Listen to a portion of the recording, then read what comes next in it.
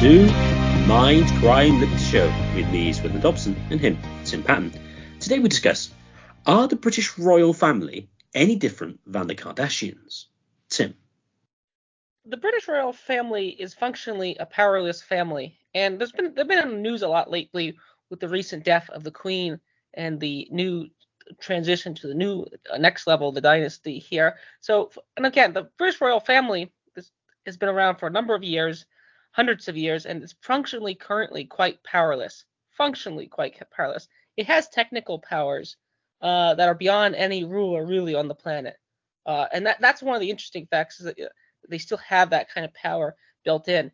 And I've been following the not as a fan necessarily, but these somewhat via Peter Hitchens columns. I've been following the sort of interesting about the domestic role and the international role of the British monarchy for a number of years, vis-a-vis Peter Hitchens mainly again, and also to some extent Sean Gabb as well.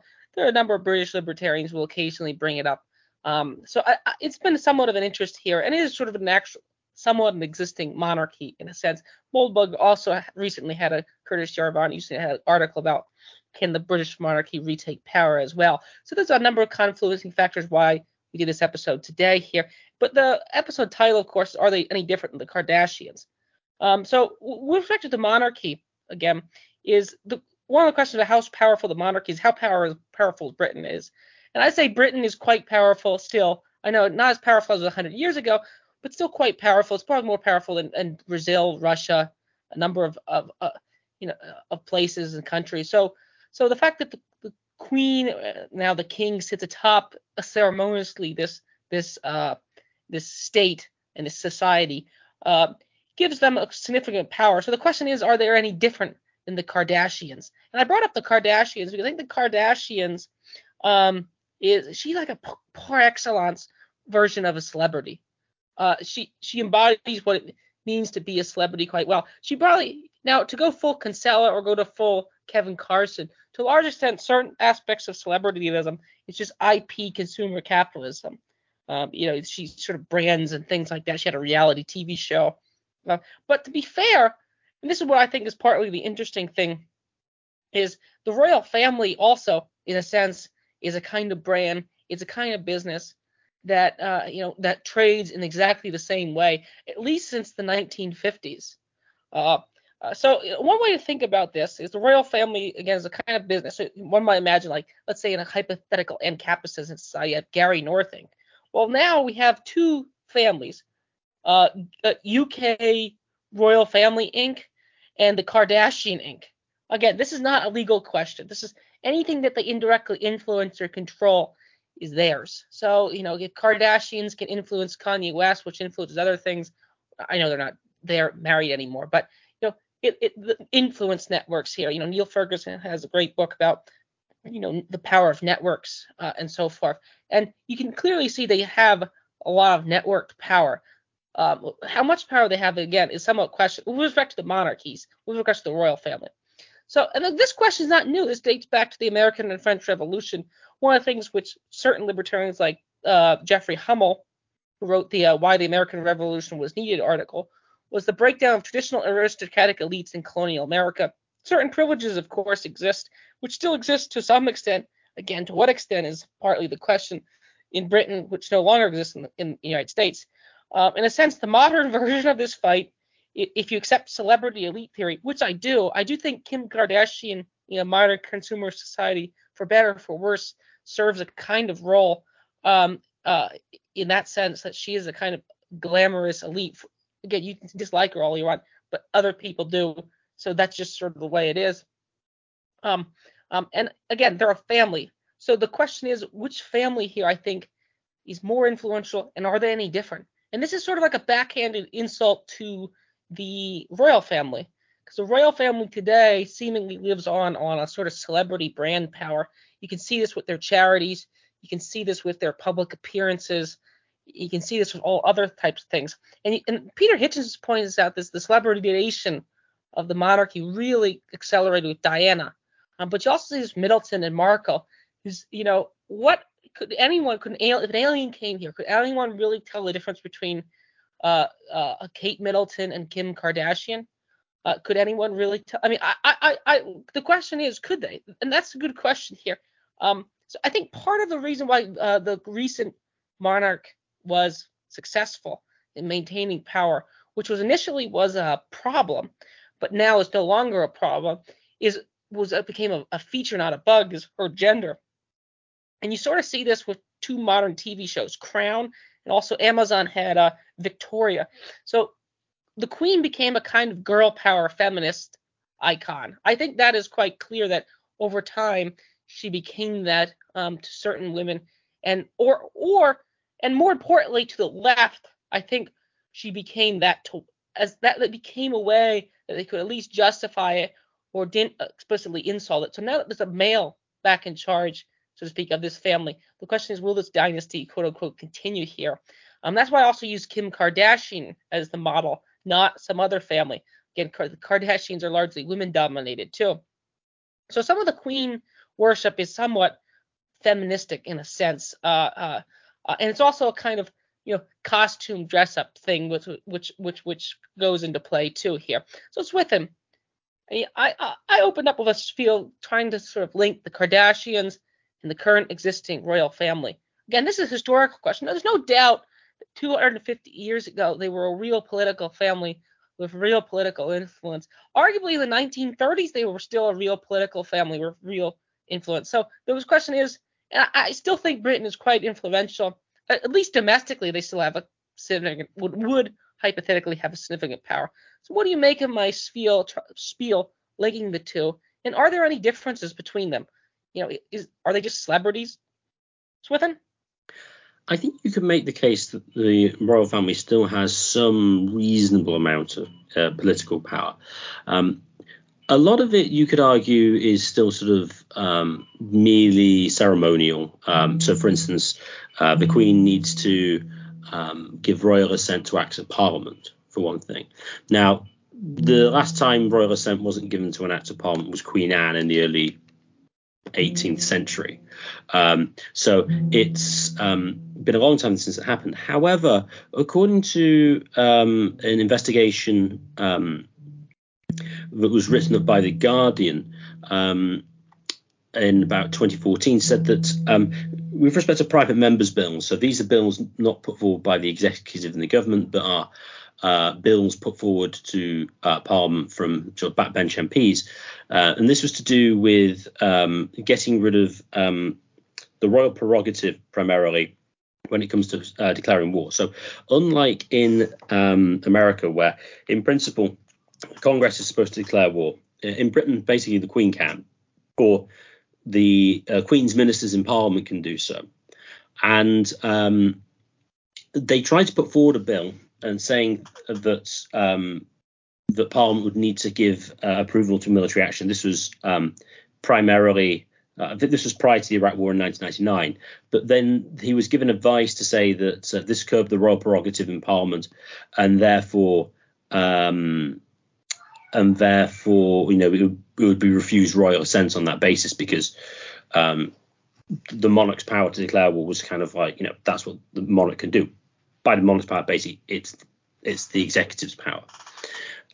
Now, whether or not that actually indicated that the royal family had much power anyway, or whether this was just a convenient ruse by the executive to mean that they have less, they are controlled less by Parliament, is another question. But it is at least, I think, worth noting. Also, as well, that the monarch does meet with the Prime Minister every week. And there aren't many celebrities, say, for instance, in the US, who would meet the president on a regular basis. So, I mean, and then also as well, the royal family is rather rich. Now, it's very difficult to determine how rich they are. So royals apparently own 3% of UK land overall. Now, that's as the royal family as a whole, rather than just the Queen or the top royals independently. Now, and again, how valuable they are is another question. I would suspect probably actually quite a lot. I would say I suspect it's actually very valuable, although again it's difficult to tell.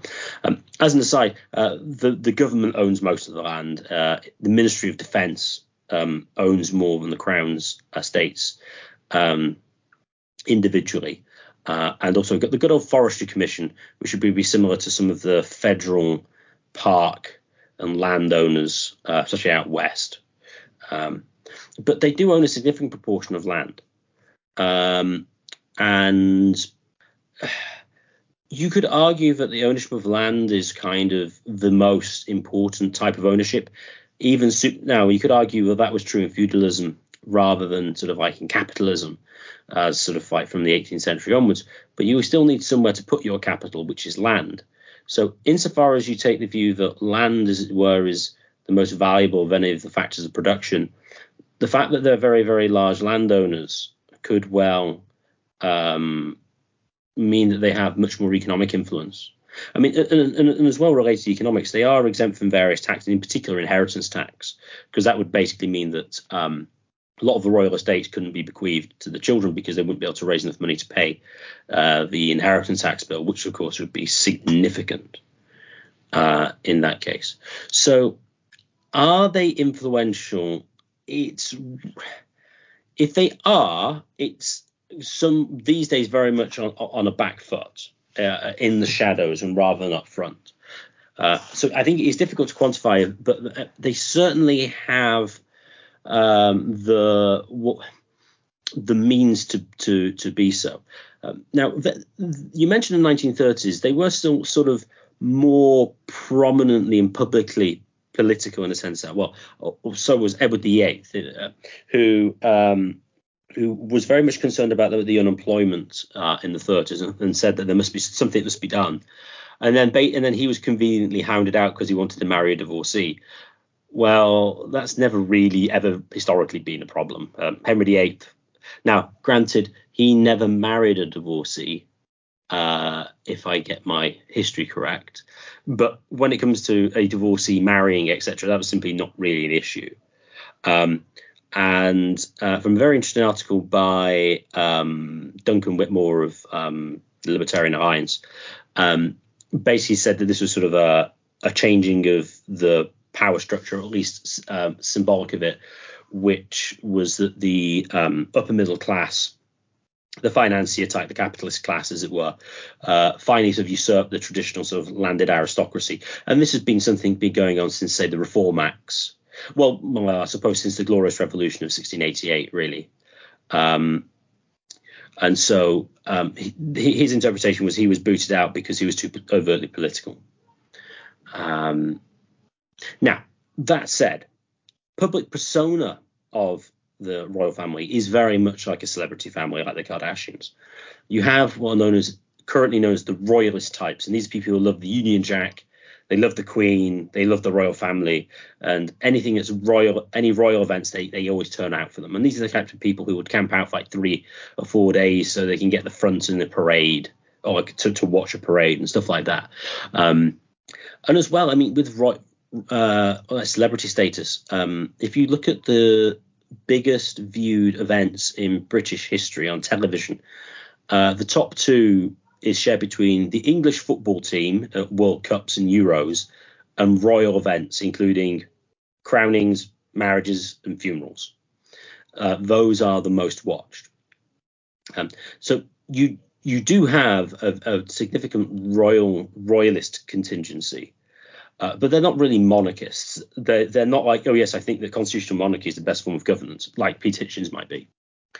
Rather, they think we just kind of like the royal family. And Diana is an interesting case.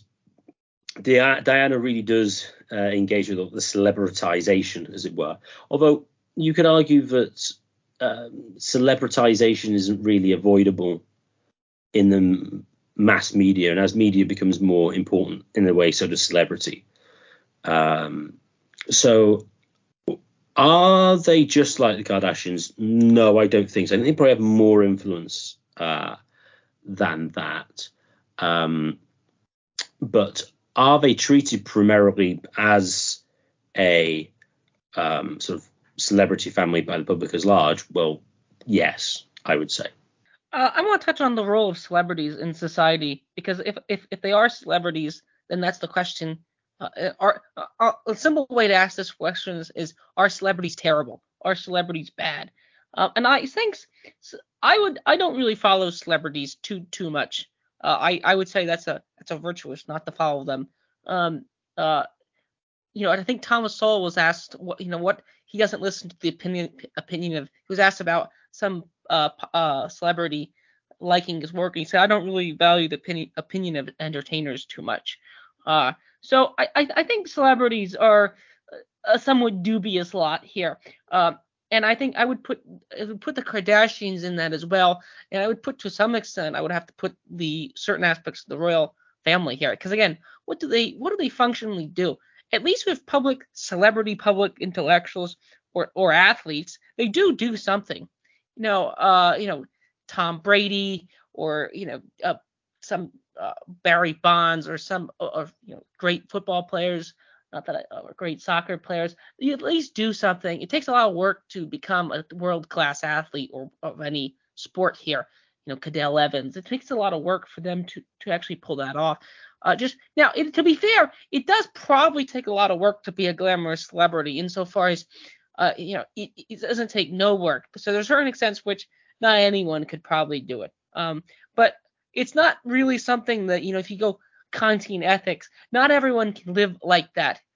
You can't sort of imagine everyone being, a model of that variety. So in that sense, I say that to some extent, celebrities are parasitic idols. And I think that's quite obvious here. And as Tim Dillon says, he was making fun of Meghan Markle.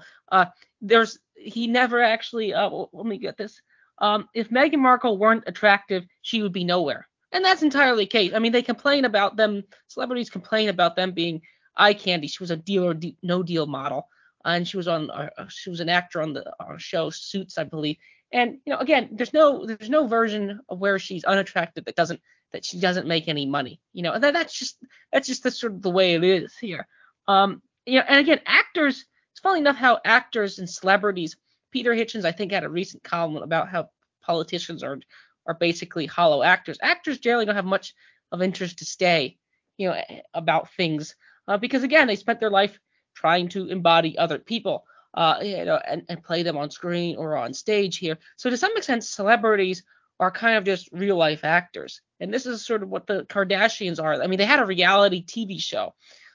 And that's where they just sort of filmed them around, going out to dinner, having fights with their families. They had now again, what percent of the stage is a good question here, and why do people watch this? I mean, it's somewhat addictive. It's somewhat interesting to follow other people's gossip and so forth. So I do think celebrities, there's a sort of pernicious level of celebrity worship. What's your take on celebrities in society? I think singers who write interesting songs are, not to sound too cheesy, are the equivalent of modern day poets. I think film directors and film writers, I think, are interesting.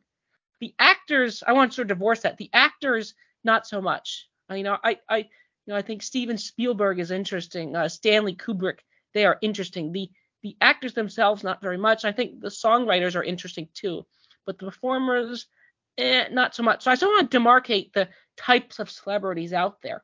And I would have to put the royalty in the category of actors. Would you agree with that demarcation? Would you agree with the categorization of them? Because they sort of just shake hands, they wave. I mean, what do they actually do that is, quote unquote, an honest day of work? Swithin? Well, many royalists will point out to the fact that the royal family does engage in a lot of royal duties, in sort of going around the country, opening things, visiting people, etc. etc. But although exactly what they do is another question. Many of them have had some form of military service, although it's to what did one of them do something in the Falklands? But from recent years, they haven't really had much frontline action. I mean, Harry was at Sandhurst Military Academy, and he did some things in some wars, at least to a minor extent, to some extent. So they do some things, and for all accounts, the Queen did seem to work rather hard. It would seem clearly she had lots of luxury and got people to do things for her, but she didn't seem particularly lazy. That said, though, it is true that if other people did what the royals did, would they be well known? Well, probably not. So that is a function of royalty. Coming back to sort of sociological terms, it may be reminded me of ascribed and achieved status, whereas where the royal family has sort of ascribed status just because they're the royals, whereas other people need to achieve it to be recognized, whereas they're just sort of there because everyone knows they are royal, so obviously they're sort of relevant. When it comes to who of celebrity are interesting, I would generally agree with your statement. I used to listen to a podcast on film, site Mayo and Kermo Film Review, and the interviews I generally skipped if they were with actors because they ended up just being really dull. But if you interviewed directors, it was actually worth listening to. And I think that's what you have with a lot of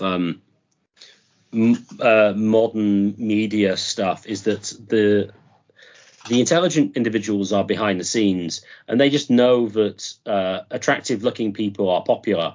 So they get them to do things sufficiently well so that people will go and see them. But really the brains behind them is the writers and the directors and the sort of songwriters. I do think that is largely true. That said, though, when it comes to actors and singers, they can still sing and can still act. I mean, it does seem to be the case that acting is relatively easier than direction or writing. But still, I mean, there's better actors and worse actors. Also, there are some, though, celebrities who just seem to be famous for, being famous. One of the best examples that I can think of was Paris Hilton, who seemed literally just to be famous because she was famous. Obviously, she was relatively attractive, did modeling and stuff, and then just seemed to be in the social scene, and then was seen everywhere at the IT events by OK, Hello, etc. And therefore became well known. She was born into a rich family to begin with. Her paternal great grandfather founded Hilton Hotels. There definitely are a number of very talentless celebrities, it would seem to be the case, especially now when you get the reality TV star who, basically they haven't done anything at all. They've just sort of appeared as themselves, but then people happen to like them as themselves, and therefore then become popular, which is kind of weird. In a way, being more interested in the royal family kind of makes more sense because they're kind of traditionally we've been ruling class, and therefore to have an interest in what the ruling elite are doing makes more sense than some random celebrity. So those go on, Tim. The comment you made about how actors have to work at becoming actors, that's to some extent true. Actors do have to work. It is a craft. It is a trade in that sense. And there are better and worse actors. Although, ironically enough, with the recent accusations out of the Weinstein, it could just be a sort of depravity class where, in order to get ahead, since the talent might all be somewhat, unless you get there's probably a certain pool of actors that are basically interchangeable. And there was also another recent article on Tacky Magazine about quotas, and they said that certain movies are just becoming more competitive.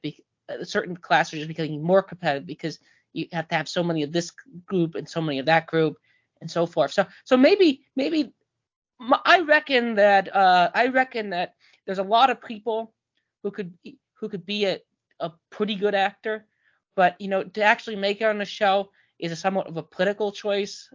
And this is where them keeping their mouths shut is actually a virtue, insofar as then they don't say anything that's deemed politically incorrect or or interesting, so they just sort of stay out of it. They're just sort of eye candy. So I think it was Markle was complaining that no one wanted to. Well, she was complaining about her Deal or No Deal role. And I was like, no, duh. That's what you're there for. You can dislike the role, but then you shouldn't apply for the job. You shouldn't. That's what you are. You're just eye candy. You can like that role, you can hate that role, but don't complain that no one wants to hear what you have to say. You're not a professional. Like, at least with people like professional celebrity intellectuals, like a Zizek or like a Noam Chomsky, they have interesting arguments, and their opinions are actually quite interesting, and so forth. Same with directors, as I've mentioned before here. So that sort of touches the role of celebrities here. And you made an interesting point, which I also want to say, is the subscribed or achieved talent. I think that was your wording roughly. And ascribed and achieved status. Okay, that's what you were saying. Yeah. This reminds me of Hayek's essay on why the worst get on top in democracies. And one of the differences, I think, between the United States and Britain is you don't see the Kardashians forming in Britain. You see the Kardashians forming in the United States. And I think so. You could argue that the Kardashians had to sort of achieve their status. They had to spend years modeling. They had to spend years doing a reality TV show about their lives, opening up their lives to everybody. They didn't inherit that status. And on the other hand, they more or less, the royals, sort of inherited their status from years back. There is a sort of conservatizing effect of these sort of more royal factors as opposed to the American version of celebrities, in that sense that, since they didn't have to achieve it, they sort of walked into it. And by walking into it, they're less like sales people in that sense. Now, you could argue that, again, to go back to my point about actors having to do something, you could argue that the Kardashians do seem like shrewd business women. They do seem like shrewd deal makers in that sense, to get there and to maintain their role atop celebrity culture for at least 15 to 20 years. So in that sense, like, I don't see if you brought the royals and had a sort of body switch, I don't see them being able to maintain the Kardashian dynasty as well as them becoming the royals. If you sort of flip them, I don't think they would do us quite well. So Swithin, what do you think? What do you think of my argument here about celebrities? The differences between American and British celebrities. Like, I can't name a single celebrity that is in that pure celebrity. Again, Paris Hilton is very much of an American celebrity here. I can't name a celebrity in that sense that is remotely like that. And to sort of touch on more deeper topics here, do you think this is a sort of backhanded defense of the monarchy, so to speak? You sort of push out, because, like, this is what Peter Hitchens will say. You say that they'll open up bridges, they'll open up schools and hospitals. That actually, I think, is useful if you're going to have a state. Rather than having Chuck Schumer or Nancy Pelosi or Donald Trump open up a bridge, or whoever, Ted Cruz even, you have a quote-unquote neutral political figure to do it. So, like, I think there are benefits, I think, to having a ceremonial head of state that is a sort of third party in a sense. So like Chuck Schumer, if he's viewed opening up a subway bridge, he sort of takes credit that he built it. And the monarch, when they do it, it's not as explicitly political or tied to a certain partisan sect here. So I think there are features of the sort of constitutional monarchy, again, in Britain in modern day. And I'm speaking sort of in normally libertarian, normally conservative parlance here. But I think there are features that get lost upon Americans with respect to for that matter, Republicans. And I'm using this in the sort of older use of the words republic versus a monarchy.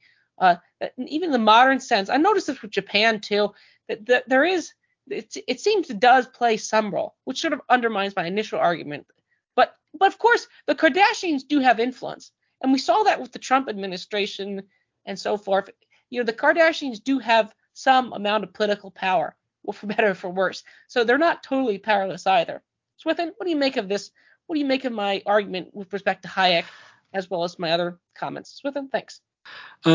I think it's the case that not everybody could do what the Kardashians have done. I mean, Kardashians, I think, are an outlier in their dedication to becoming famous.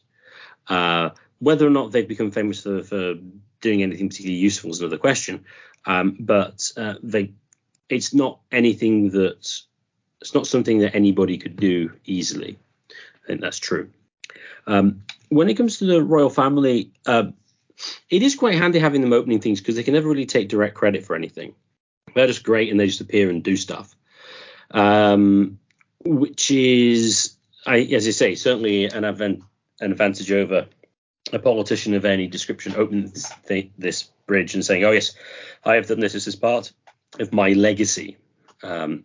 So in that sense, that's quite useful, and that kind of goes to sort of like the constitutional monarchy arguments that Peter Hitchens would make, that it's great that Britain doesn't need to have the head of state being a politician. We have the monarch to do that instead, which gives this sort of it gives stability over time, and also that they're one step away from the governments, and so they can give sort of gravity and import to things without being partisan in the same way. And so these would then feed into sort of those classic constitutional monarchy arguments. So insofar as the state exists, that that is certainly an advantage. It's certainly very much preferable to have a king, I think, than to have as now Rishi Sunak to be president and to go around as head of state. It's to some extent keeps the politicians somewhat in their place, although to what extent is another question. But it does have those advantages. Could you remind me of the Hayek specific arguments again as to why the worst get on top? In a democracy, it's a competition, and it's basically a competition of depravity and theft and looting. Like, or even in and this is true. This is sort of true of like a celebrity marketplace too. It's a competition of like who can be the most glamorous, or who could be the most, and it's entirely of non-virtuous behaviors here. So I think there's a sort of overlap between becoming a successful celebrity and becoming a successful politician. It might be a skill. It might be a skill insofar as not everyone could do it as well as other people, and since there's an inequality, some people will be better than others at doing it. But Hayek seems to make a backhanded defense of monarchy as some of his some of the commentary on his essay would point out, that it does undermine the usual defense that democracy is the best government compared to all the other ones that are tried. And again, we've brought up Hans Hoppe. We both view Hans Hoppe as and democracy the god, the failed that as a influence here.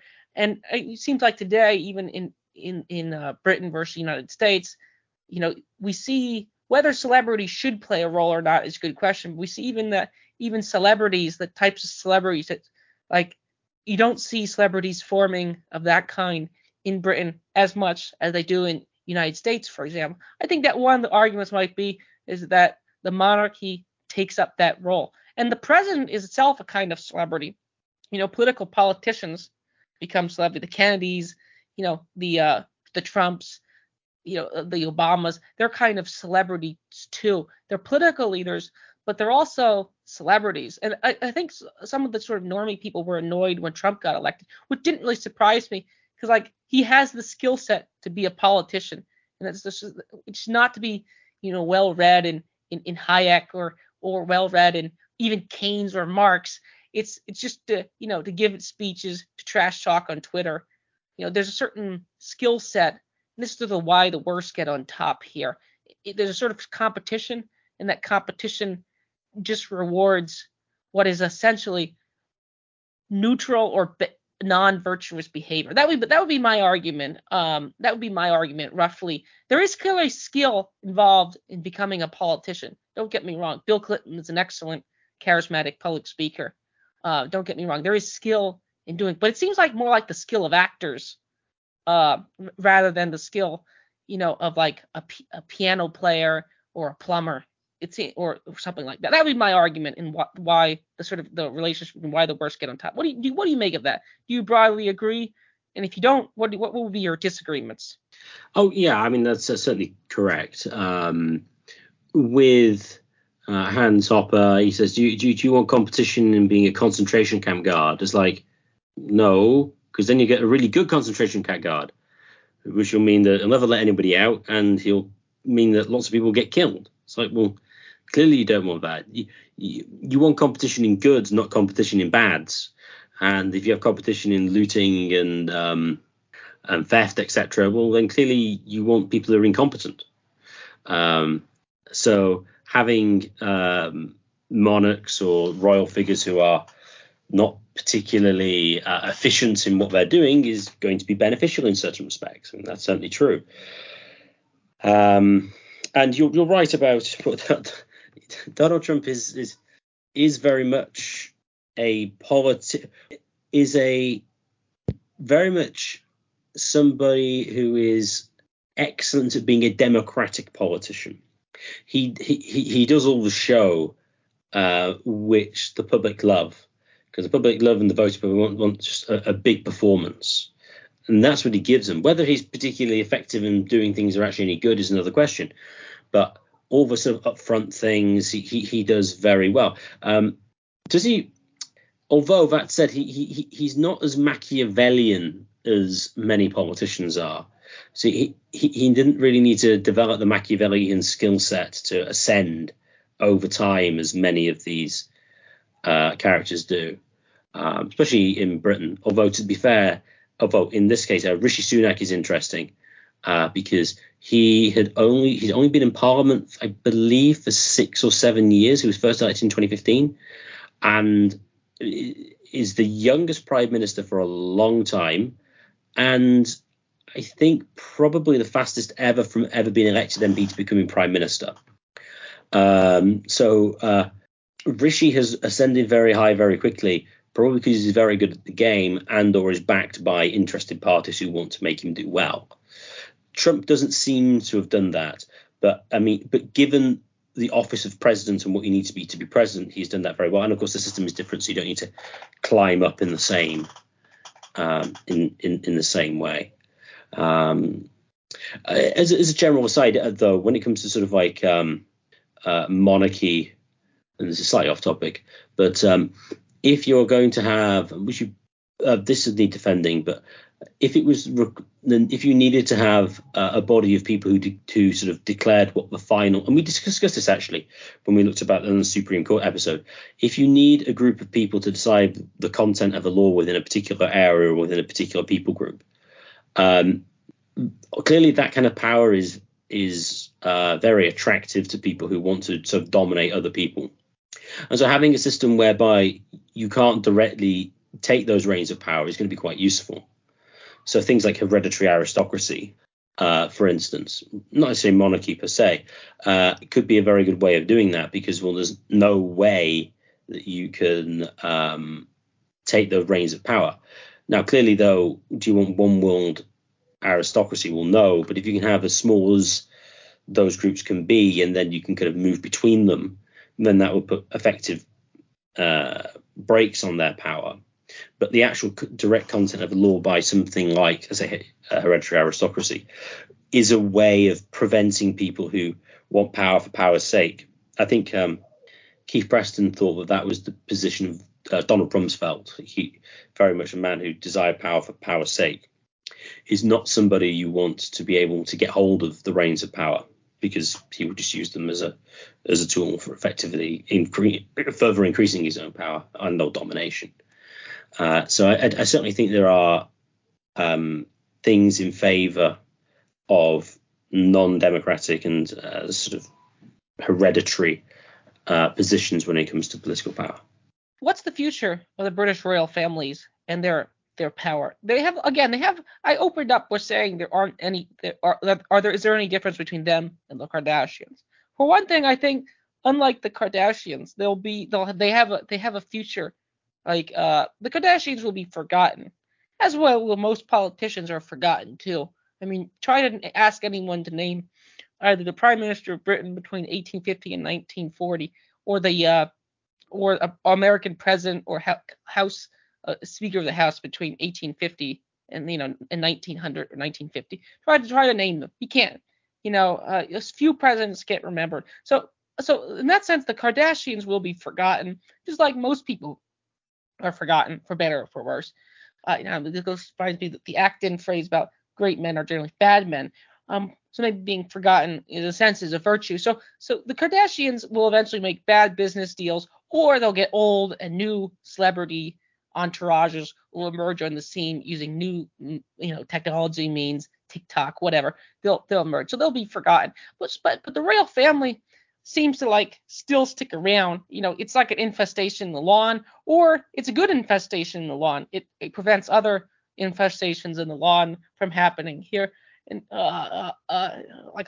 it's a weed that keeps other weeds from forming. So again, I've said this before. I'm a philosophical anarchist in the sense that I think states are bad. And we did do an episode. I don't know how we get to that. I don't know how we get to that state. This is sort of intellectual activity here. I'm not a partisan, political activist activity in that sense. This is just purely intellectual here. But I do think states are a priori violent, a priori institutions which are uncompetitive. Well, they have certain aspects are competitive, but the nature of the state itself is its sort of monopoly on justice, law and order, and increasingly other areas as well. It's a criminal organization kind of gang. But if you're going to have states, it seems like monarchical states, even in their denuded, cucked form, which is sort of the British royal family, still paradoxically enough have features which have to be brought up here. And again, they do take away some of the celebrity power from politicians. I think that's quite obvious here. Now part is because I'm not from Britain here, but I don't know of any, and it could just be system differences too. The parliamentary systems, you can't have these outsiders just rise up the ranks as quickly, and that may explain most of it. But you don't see as much PMs having a celebrity status over there. And I brought up Donald Trump. Unlike most never Trumpers, I do broadly agree, begrudgingly somewhat, but non-begrudgingly also, with people like Jeffrey Tucker in the end about Trump. Trump was terrible on COVID, for example. I mean, and Trump was terrible on wars. He hired John Bolton. He hired all sorts of people. As Sean Gabbs pointed out, he had no political instincts outside of the short-term political fight on Twitter. He had very little, Machiavellian. He didn't have a very good regime. He did a few things which were good. So my criticisms of Trump are not that Trump's a racist or Trump's, said mean things about Meghan McCain or the Clintons. Those were funny. Those were great. It was more his policies, and he didn't do enough in certain areas. He went along. So that's my criticism of Trump's here. It's not the usual suspects criticism of Trump here. So I want to make that clear. But my final point here is that even in their sort of limited form, they still seem to have some role. And again, I do think there is a sort of girl power celebrity worship of the recent queen, which is no different than the Kardashian worship. I do think that's also at play. Before this conversation, you were saying there's a difference between being a royalist and a monarchist. A royalist is who buys into the cult of celebrity. A monarchist like Peter Hitchens buys into celebrities, that buys into monarchy as an idea, a sort of political form of government which is superior than other forms of government. So again, I say that philosophical a priori, right-wing anarchist. That would be my position. But I must say, in this sense, Jeffrey Hummel wrote why the American Revolution was needed. But I must say there are features to, if you're going to have states, there are features to monarchies, even today in their limited forms. Would you broadly agree with that? And what do you think is the future of the royal family? Do you think they will continue, sort of existing on quietly in the background, or do you think a scandal will take them out? Do you think they'll be, hung and shot in a room like the Romanovs eventually? Like, I noticed the left doesn't really care, the British left. If anything, the British left, funny enough, likes them. I think. I could be wrong about that. But well, they're not calling for their heads on a platter or anything. Not eating. They eat the rich, not eat the monarchists. But what do you say is the role of them in the future? What will happen, Swithin?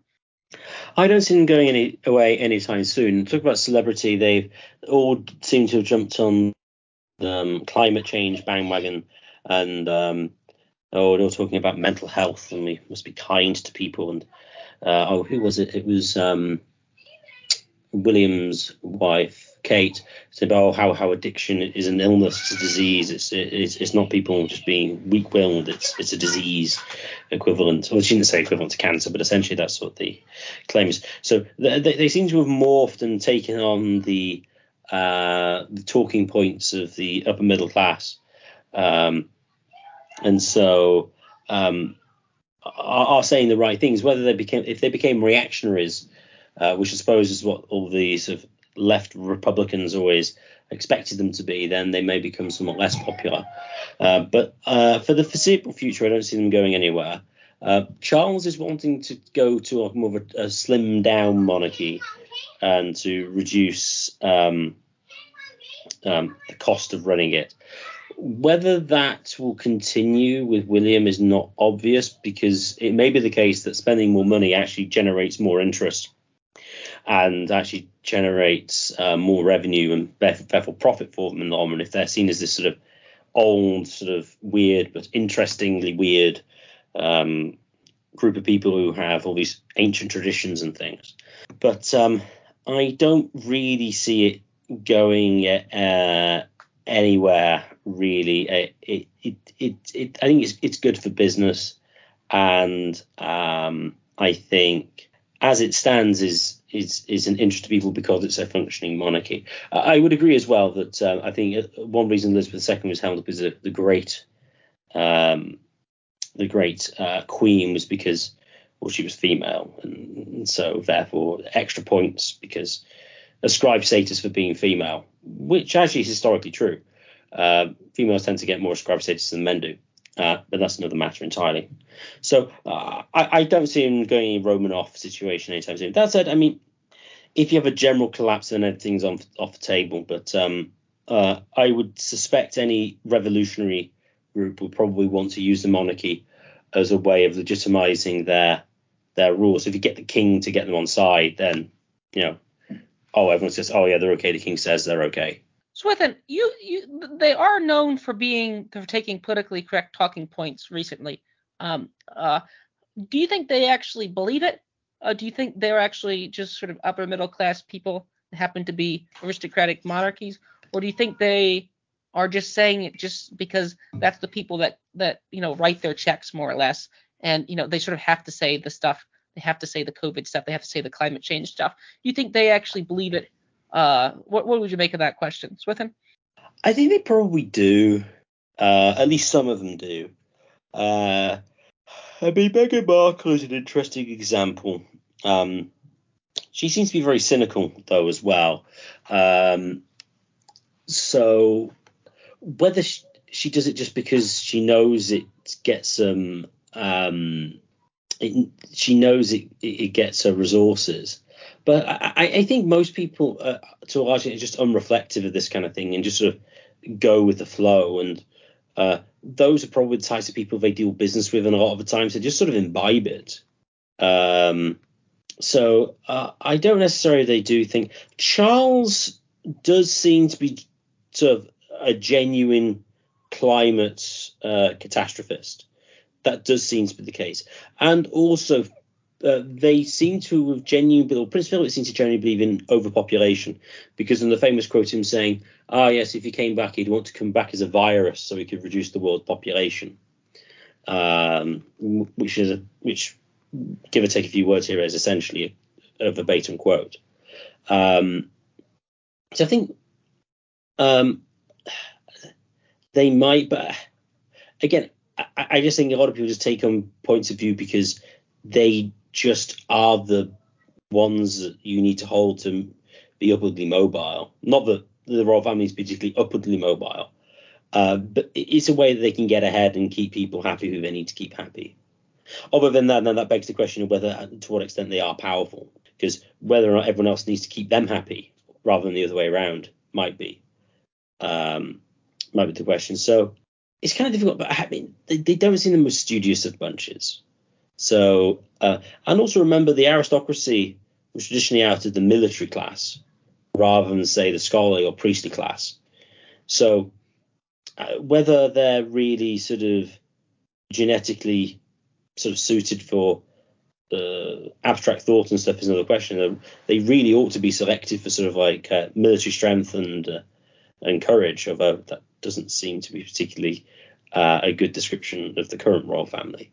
What would you? We have a few more. We were approaching the hour here. We have a few more. One more question for you is, and I'm not asking what like other people think, but what do you think is their actual power? Like, if you were to make a ranking of people's influence in the island, the set of island known as United Kingdom, where would you put the current king in terms of that rank? Like, again, there's always 1,000 conspiracies about everything, which as we've seen, many of them could be true. But like, in the United States, you have the Glenn Greenwald theory, which is like the president, for example, since about the Kennedy administration, hasn't really had much formal political power in terms of like, and this is even true. Like, they don't even know what's in the bills. And this goes back to my celebrity theory of politicians. That politicians are more actors, celebrities, which Peter Hitchens broadly agrees with. Well, but where would you put, like, in the island of Britain right now, if you made a list of powerful people? Again, you could always say behind the scenes people are actually really powerful. Those are the people there, that quietly live. But where would you put them? Are they in the top 10%? I would think they're all obviously in the top 10%, considering, you have, homeless people that are clearly less powerful, and so forth. They're obviously in the top 1%, I would also think, of most powerful people on that island. Are they in the top, like, 100? Are they in the top 1,000? Like, if you took like the executive, like the richest firm in Britain, or a CEO or something like that, where would they, or let's say a military or a high government position, where would you put them in their power? Again, I'm not really asking what other people say, or, well, again, unless you can say other people say this, and I think their position is roughly correct. But what would you say, Swithin, is in terms of their power? I would clearly think they're in the top 1%. Well, they're certainly in the top 1%. As to how high, very, very, very difficult to tell. Just to note, the top 1% are basically mostly irrelevant. I think just income-wise, to be in the top 1% in England, you need to earn like 120,000 a year, which is, if someone was offered me the money, I'll take it. But it's far from serious money.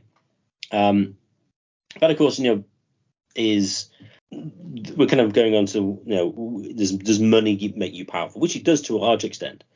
So, I mean, the royal family is rich. The question is how rich is hard to say, because also it's in land, and then how much is the land worth? Again, not obvious. The Duke of Westminster, I believe, is one of the richest men in the country. He's a multi-billionaire. And owns lots of valuable land. As to how influential, I suppose if I take the view, which I do, that sort of ideas are the most powerful ultimately.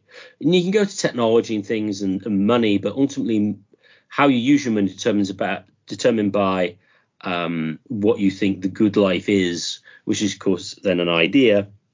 So are they really on sort of like the idea forming class? Well, it doesn't seem like it. I mean, you could argue maybe that some of the elite. Now, the question here with powerful, you make a decision between people and institutions, because you could make the argument various news organizations, production companies, and universities are some of the most important. But then, of course, they need to be financed. Which I'll ask, which is more powerful, the BBC or the UK royal family? Again, you could argue the BBC by a mile. Okay. BBC massively, because they set the agenda, they set the tone. I mean, so for instance, if you go in acceptable middle class circles, and with stuff with respect to coronavirus, if it's been on the BBC, it's true, and it can't be doubted. Everything else is fringe. The BBC functions like the New York Times. So if it's the New York Times, it's kosher. It's right. You need to follow it. But other news outlets, well, no, they're bit down market. So the BBC definitely. Now, to what extent the royal family might influence the BBC is another question. And then you get into all the things about all documented by Kerry Bolton, Caleb Maupin, etc. That you have these sort of media types who are influential, but ultimately they're funded by the CIA or other businessmen. I think the similar thing happened with the Civil Rights Act in America as well. So following the money is very important, and how it gets there is difficult. I mean, the BBC is funded by the EU in part. I mean, not mostly. Most of it's basically a tax. So the influence, I think, is indirect in a way that the BBC's is direct, but that doesn't mean that indirect power is not is not important, because in a way it's in a sense more important. But then it begs the question is, well, why do these organizations want to influence these institutions in certain ways? And so we get to a deep sort of psychological area. But that's the way I would approach things. Now, I'd just like to thank everyone for listening. If you enjoyed this podcast, please share it with your friends and family, and subscribe to us on Podbean and on YouTube. The more subscribers we get, the higher we get in the search rankings, and the more people can access this material. And if you'd like to contact the show for any reason at all, please contact us at mindcrimelibертyshow@gmail.com. That's mindcrimelibертyshow@gmail.com.